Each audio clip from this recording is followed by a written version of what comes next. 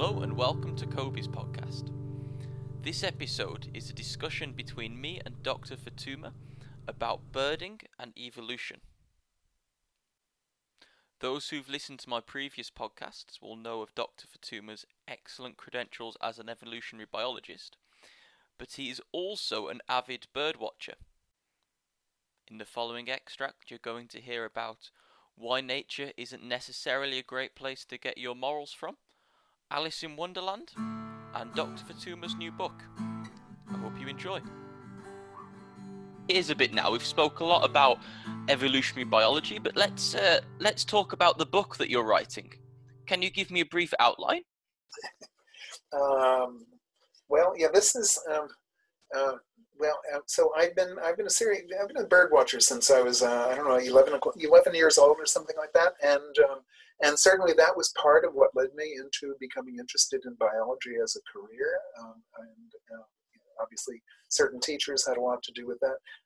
But being interested in animals since I was a kid, and then learning that even within the confines of New York City, where I grew up, even there you can see all sorts of different kinds of birds. Was one of the things that really hooked me into becoming a biologist, and so I've been on and off again throughout my life since then. Been actively birding, and especially in recent years. And I've been going around the world on all sorts of birding tours and seeing many fascinating birds. Also a great opportunity to visit fascinating countries. And now that I've retired, I do have other things going on. You know that I wrote a textbook on evolution, and there'll be another edition of that I'm going to be starting up on pretty soon. But I thought it would be fun to write a book about the evolutionary biology of birds, aimed at my fellow birders and other people who like birds but are not trained in biology. And thinking there's so many interesting things about birds that you as a bird watcher might see and might wonder about, that I can help to sort of explain or illuminate from my perspective.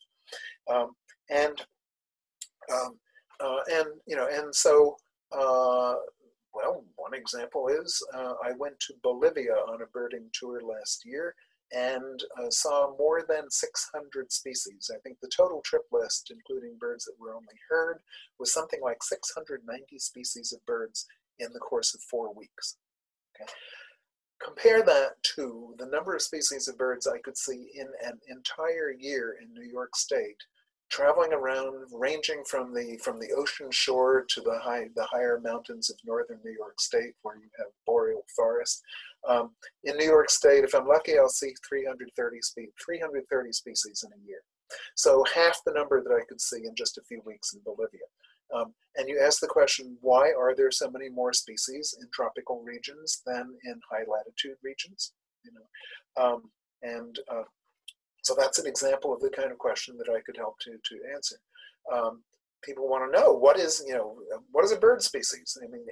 Birders almost always keep lists, and the number of recognized bird species keeps changing. People, because taxonomists start, describing new species, they decide that what they thought was one species, they actually want to call it 2 species or more.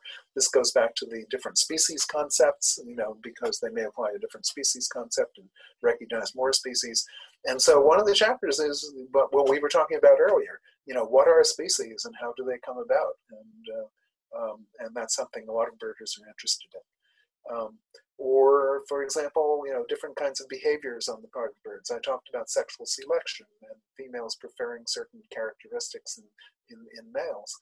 And this has obviously been enormously important in the proliferation of all kinds of extraordinarily beautiful birds throughout the world. It's one of the reasons people become birders is because they look and they see all this beauty around them, and they say, wow, these ducks, just look at a male-mallard duck. It's really a thing of beauty, So trying to explain to people what sexual selection is and how that may be responsible for so much of this beautiful diversity that we see.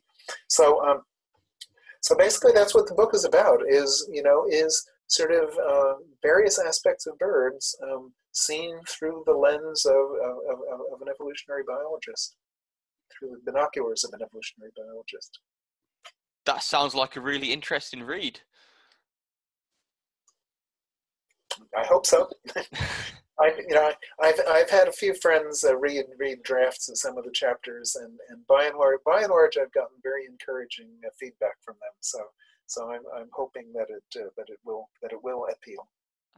On the topic of birds, I was really surprised recently to read the extent to which birds had diversified before the KT extinction event. So before the space object destroyed, made most of the dinosaur species extinct. Um, if you, as an avid bird watcher, could go back to 66 or 67 million years ago, how recognizable would bird life be to you? Um, well, let me first say that I'm not a paleontologist, and so what little I know is what I've been reading, partly in preparation for this book, and what I learned is that particular part of geological time turns out to have a very poor fossil record for birds. So in fact, it's earlier than that. The fossil record is better even. But so it's not so great in the very late Cretaceous, just before the asteroid hit, where the space object hit. Nevertheless, what we do know is that there were lots of things that became extinct, as you can imagine, during that great extinction event. Most of the fossils that we have of extinct things from then are of aquatic birds of various kinds. So one of them was Hesperornis, which I believe was flightless, and it looked sort of like a loon that couldn't fly. But what was interesting about it was that it still had teeth.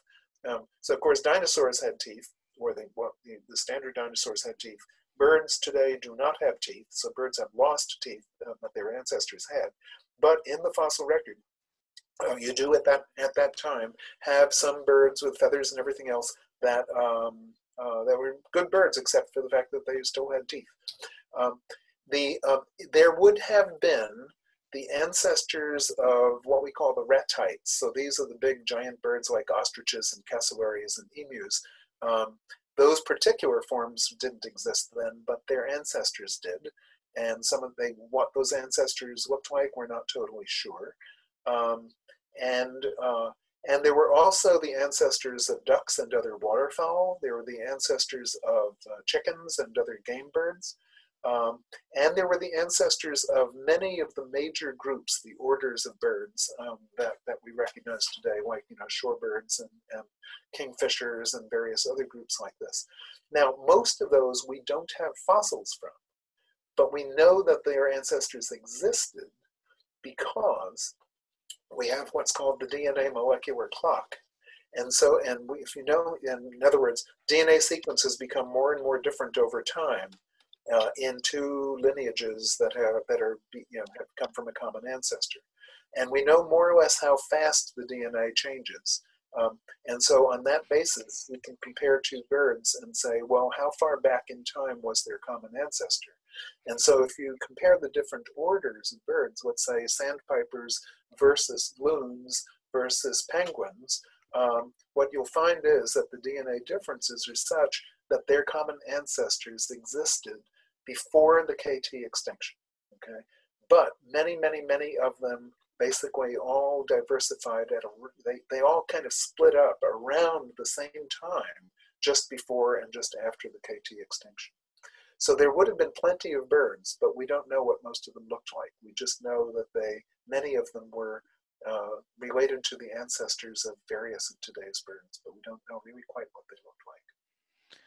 Wow, so I had imagined that a few surviving birds diversified after the KT extinction to fill the niches left by extinct pterosaurs. What you're saying is absolutely true, and not incompatible with what I just said. Okay, because if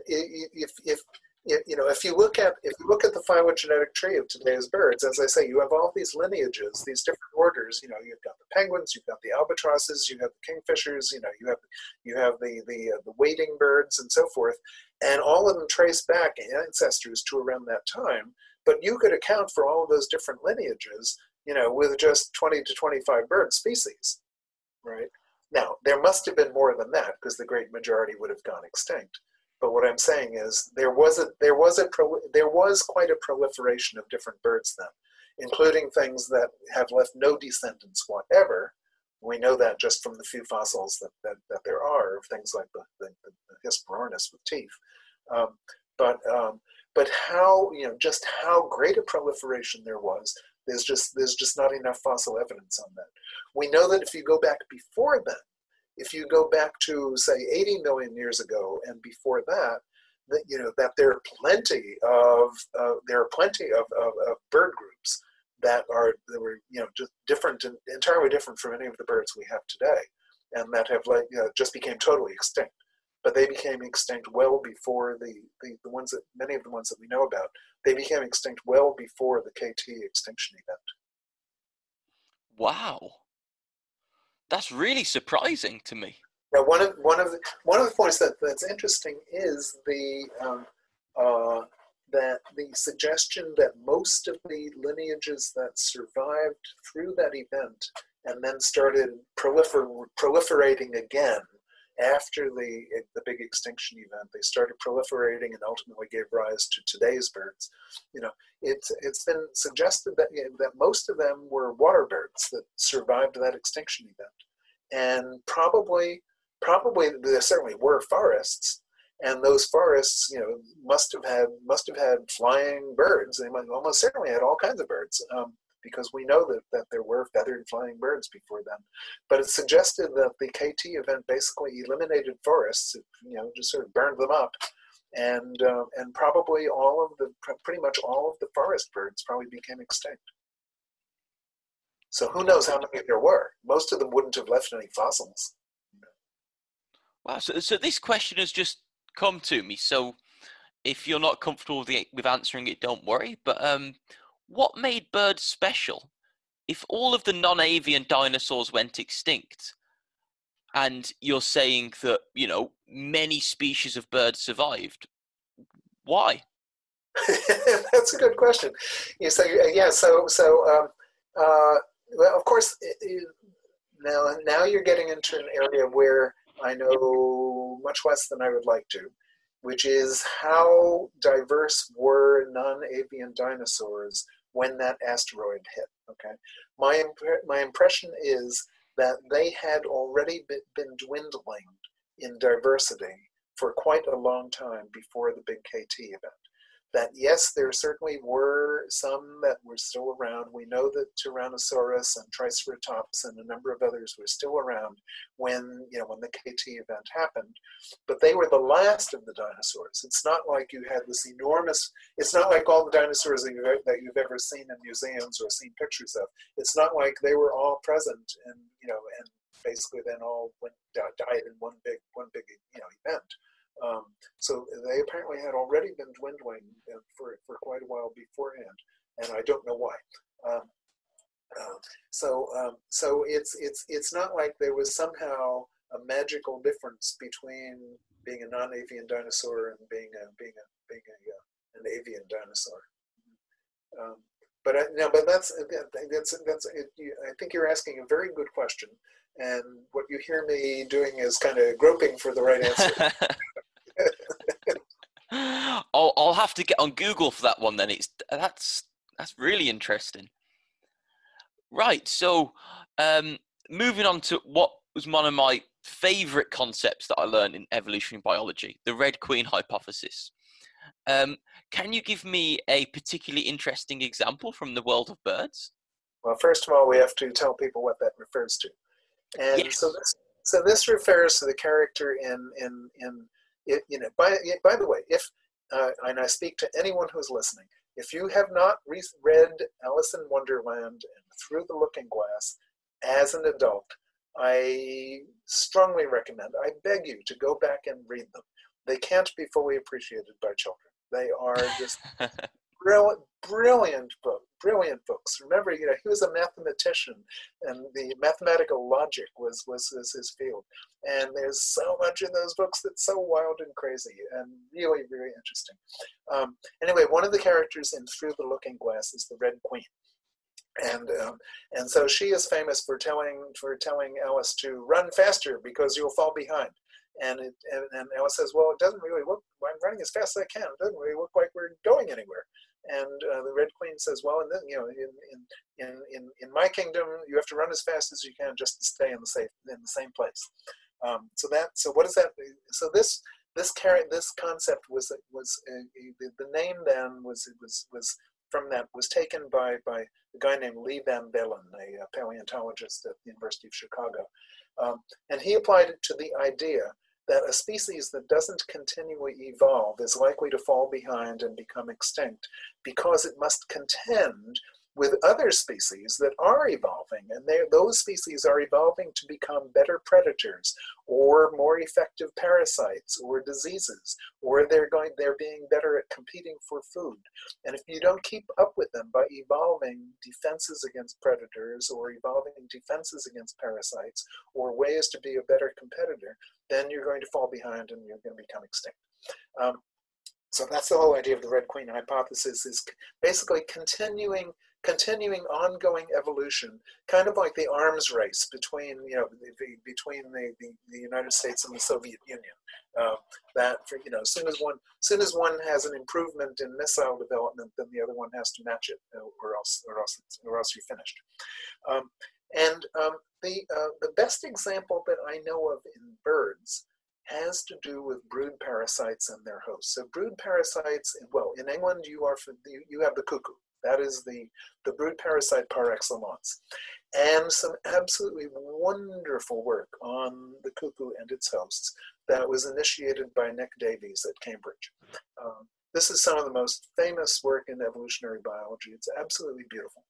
So it's been known for a long time. So cuckoos lay an egg in the nest of a smaller bird. The birds,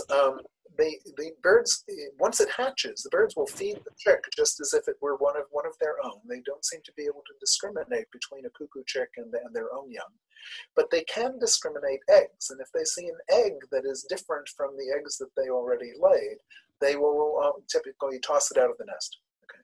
So cuckoos have evolved a strategy of producing eggs that look like the eggs of their hosts. There are different genotypes of cuckoos, each of which lays a different kind of egg with different color and somewhat different markings on the egg, which matches a particular species of bird that genotype of cuckoo typically parasitizes. So you have one that parasitizes the reed warbler. You have another that parasitizes the great reed warbler. You have another that parasitizes, I'm trying to remember what they all are, but I can't off the top of my head. There's one that parasitizes the dunnock, but that's a very odd one because the dunnock apparently doesn't toss the eggs out. Anyway, so here you have these birds now faced with the fact that there could be a mimic egg in their nest, which is, and I should say, of course, that the young cuckoo typically throws out the eggs or the nestlings of the proper host, so it becomes the only one left in the nest and monopolizes the parent's feeding. And obviously, this is not good for the host species, for those host individuals. So, what do you do if what can natural selection come up with? And the answer is that the host species, that individuals of a host species, which lay a mutant kind of egg that doesn't look quite like the cuckoo egg that is normally deposited in the eggs of this host, let's say the reed warbler, okay? It's faced with cuckoo eggs that look like reed warbler eggs. And so if you lay a mutant egg, which is distinguishable, different from your old from the previous egg pattern, and distinguishable from the cuckoo egg, then you know it's your own. And that one you can be sure to incubate and throw out anything that doesn't look like it. And so what you have is selection for an altered egg color or pattern of markings on the egg, so that it no longer is mimicked by the current cuckoo egg. And this has been shown in a South American a bird called Aprinia that's parasitized not by cuckoos but by something called the cuckoo finch. by Gail Spottiswoode, I believe is her name, and I don't remember which university she's at. It might be Cambridge. I'm not sure. But she's carried on a lot of this beautiful work of the kind that McDavies initiated. And so you have here the potential for a red queen process in which you have the host that has a certain kind of egg. The cuckoo evolves to match it. The host evolves away, and eventually, presumably, the cuckoo will evolve to match that one, and it should be ongoing. It may well be that that some of the host species conceivably could win the race and basically get rid of cuckoos altogether. And there are a couple of birds that have been suggested that they look like good candidates to be hosts and they ought to be parasitized, but the cuckoos don't really parasitize them. And maybe the cuckoo just fell behind in the race and couldn't keep up. Wow. That's really interesting. So, people think of the best examples of the red queen effect are thought to be generally hosts and parasites, and each of them sort of evolving ways of foiling the other.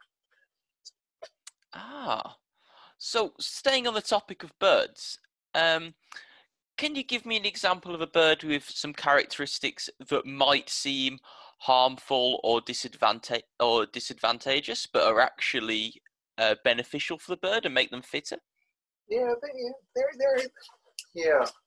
are a couple of things like that. Where you say, how on earth did this evolve? This doesn't sort of seem to make sense. And I think the best examples have to do with conflict within the family. So not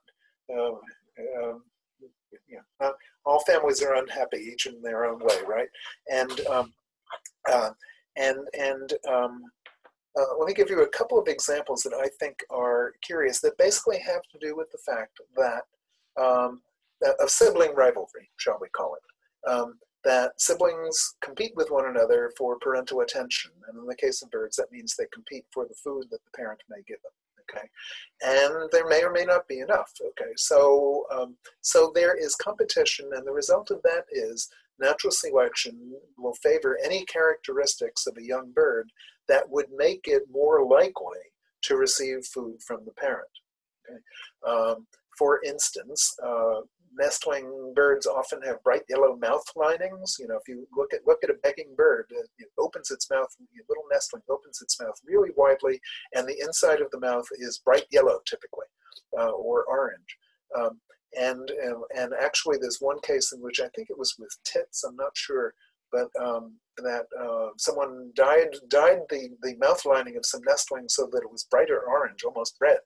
And that turned out to be really appealing to the parents. They were really responsive to that, and they fed those chicks more than the normal chicks, the chicks that had the normal color. In the same way, coots, at least the American coot, the chicks are black and they have these long, stringy orange plumes on the head. And it turns out that those orange plumes are, a signal to parents that they elicit from, feeding behavior from the parents. And a guy named Bruce Lyons did the simple experiment. What happens if you cut off the orange plumes on some chicks? And it turns out, well, yeah, at that point they lose in competition to their siblings, who then get all the food. So I think it's really important to recognize that you can have things. It's not all one happy family, but there is some serious evolution happens as a result of members of the same family competing against one another. And this, so you can say, well, if you were a chick and you wanted to get an advantage over your brothers and sisters and get more food than them, what could you do? Well, maybe you could have longer orange plumes, or another way is you could just kill them, right? Just kill them. So, siblicide,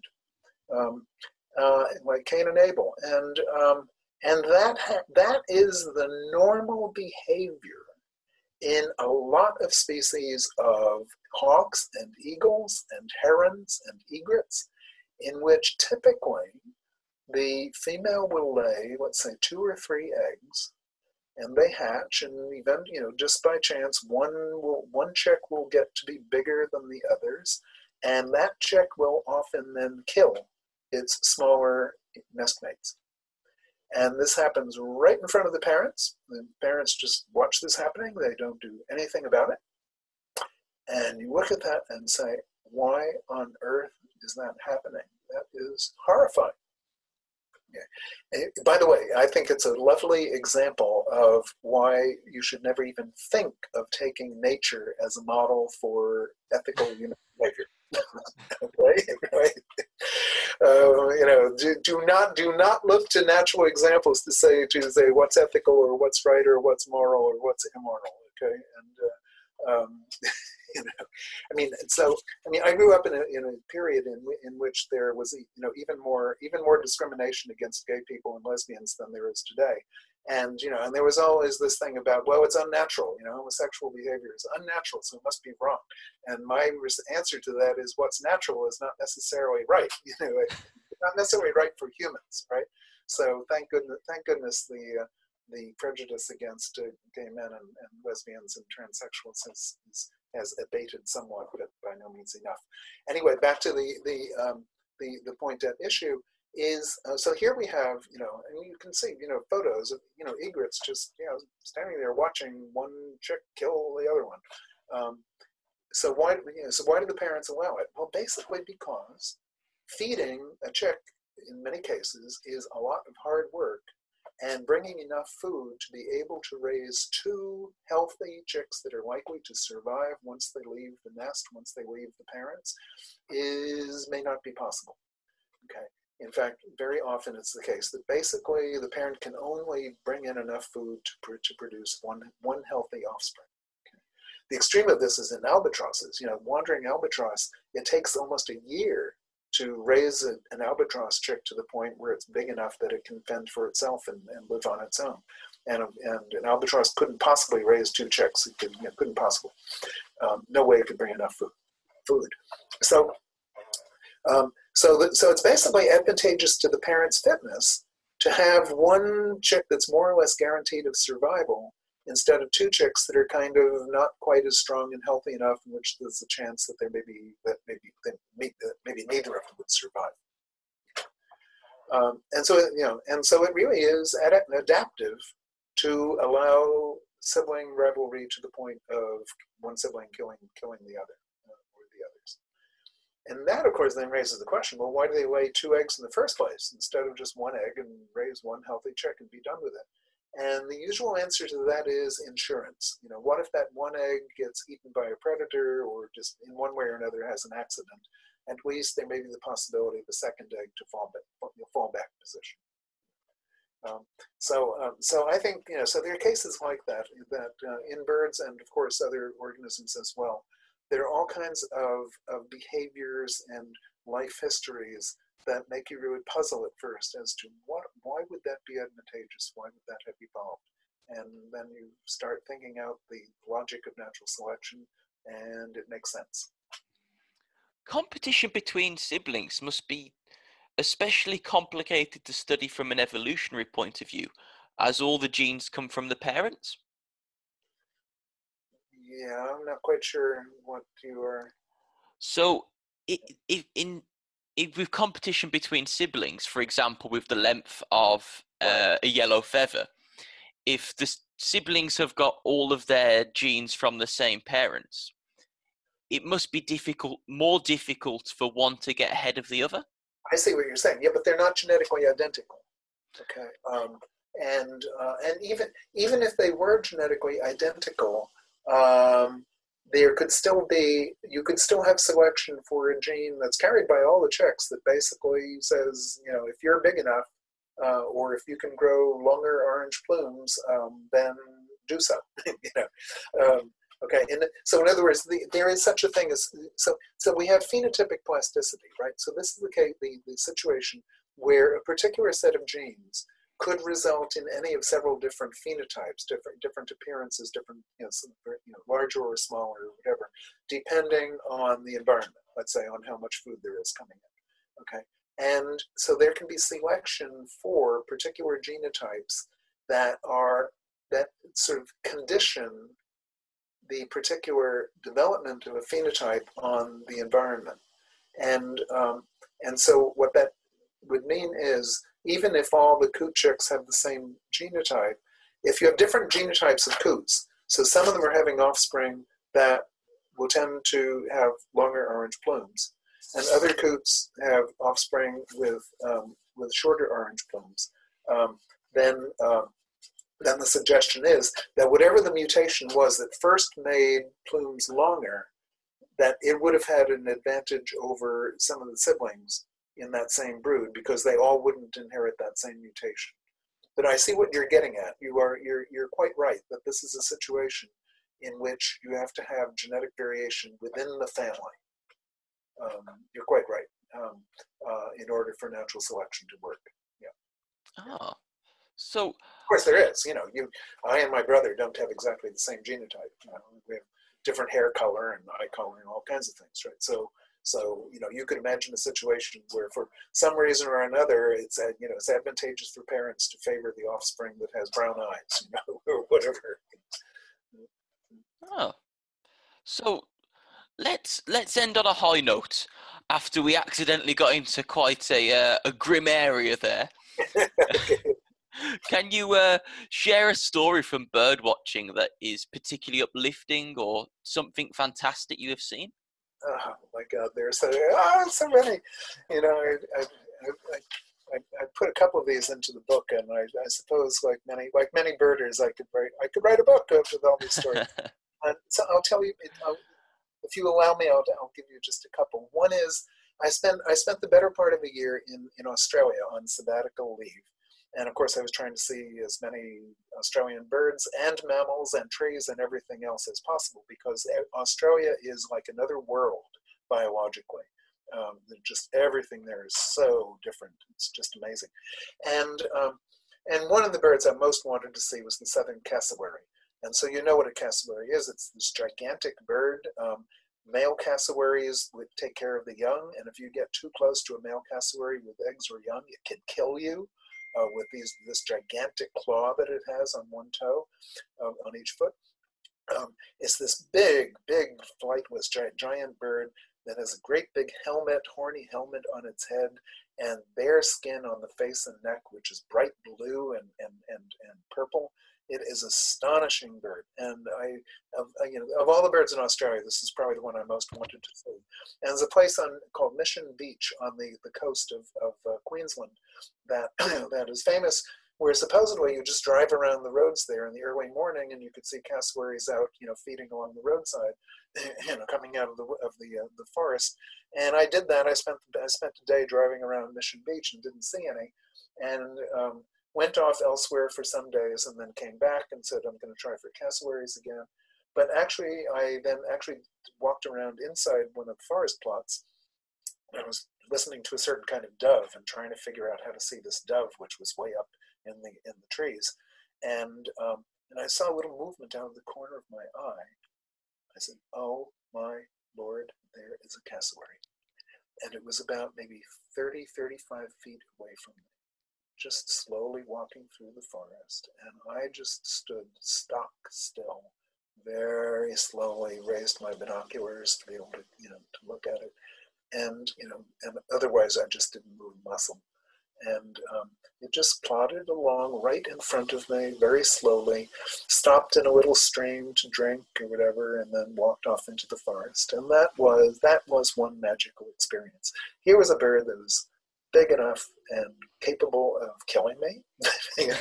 Not too many birds could do that, but also it's like a bird from another age. It really looks prehistoric. If you don't know what a cassowary looks like, Cassowary. Look, go Google and look it up. It's fabulous. Let me just tell you two more experiences, and these are closer to home. One is on St. Lawrence Island in the Bering Sea, so off Alaska. You can actually look from St. Lawrence Island and see mountains in Siberia across the way. And it is a place where a lot of birders go in the spring, because you can see various kinds of Asian species. You can imagine it's close enough to Russia that you can see Asian species of birds there, but still be within the confines of the United States. So if you want to see a lot of US birds, but they're not really US birds, you go there. And so I went there, this is many years ago, with a couple of my friends on a birding tour. And it was absolutely marvelous, just incredible. And I'll never forget this one. I suppose it was the morning. It's a little hard to tell because it could have been 3 o'clock in the morning, because up at that latitude, it's light most of the time. This was in early June, and I remember the world was entirely gray. I'm standing at the edge of a gray ocean, and it was overcast, and there were gray clouds, and just a little bit of mist, over the ocean. And as I'm standing there with a couple of other people, we see this bird come flying up the beach right along the tide line, the edge of the water, and it was a Ross's gull. A Ross's gull must be one of the most beautiful of birds, of gulls. It's this small kind of gull with a black ring around its neck, and this beautiful, beautiful rosy color on the breast. And what I saw was this rose-colored gull against this gray background, and it was simply a thing of beauty. That's the aesthetic side of me. Okay. And then finally, even closer to home, every once in a while, there's an opportunity to go out on a fishing boat, which is basically hired to take out birders instead of fishermen, and go out for 40 or 50 miles offshore to look for seabirds. And you can do this several different times of year, and you'll get very, very different birds out there. And this particular, I'm thinking of a trip that was in February one year, and some of your listeners might be familiar with members of the auk family. You have guillemots in Britain, and you have something called the little auk, which in North America is called the dovekie. And it's a small seabird. It's black and white, and it's kind of the size of a starling or a little bit smaller. It's quite a small seabird, and very seldom seen from shore. If you spend enough time just scanning the ocean from shore, through the winter, if you're lucky, you'll see one or two, but by and large, you don't see them from shore. And so most of us here in New York don't get to see more than one a year if we're lucky. And but on this boat, we went out, and we were out about 40 miles, and we started seeing dovekies. Oh, there's a dovekey. Oh, wow. Oh, there are two. That's great. Isn't that wonderful? Pretty soon, we were seeing flocks of 30 and 40 dovekies. And pretty soon, we were seeing hundreds of dovekies. And I'll never forget, at the same time, seeing gigantic fin whales. And one of the images I have in my mind is this picture of a fin whale at the surface, this gigantic whale surrounded by fluttering dovekies, these little black and white auks that were one of our major reasons for going out there. And this is the sort of adventure you can have, birding, which is, it's just hard to imagine how rewarding it is to have that unique, that special an experience. So I'm done. That's absolutely amazing. Wow, thanks for sharing that. Hopefully for those people who are listening stuck at home, that's quite a nice way for them to escape for a few moments. You can escape.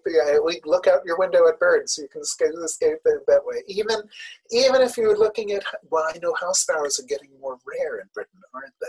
But a house sparrow or a starling or a pigeon or a gull, any one of those, watch it long enough and you'll see it do something interesting, where you just see that it's a thing of beauty. Brilliant. I cannot thank you enough for your time that you've spent talking to me today. I really appreciate it. I've learned a lot. I've got a lot to Google. I've made some notes. I think I need to review evolution a bit more than I thought I did. Well, I want to thank you, Kobe, very much for inviting me to do this. I enjoy teaching, as you know, and since I've retired, I don't get to teach very much, and so this is an opportunity for me to talk about things that I love, things that I find fascinating, the things that have really constituted such an important part of my life, and so I hope that at least a few things that I've said are interesting to some of your listeners, and I thank you again for inviting me to have this conversation. I hope you found that interesting. I certainly learned a lot from that, and I hope you did as well. Watch this space for more extracts from this interview and other interviews. Goodbye.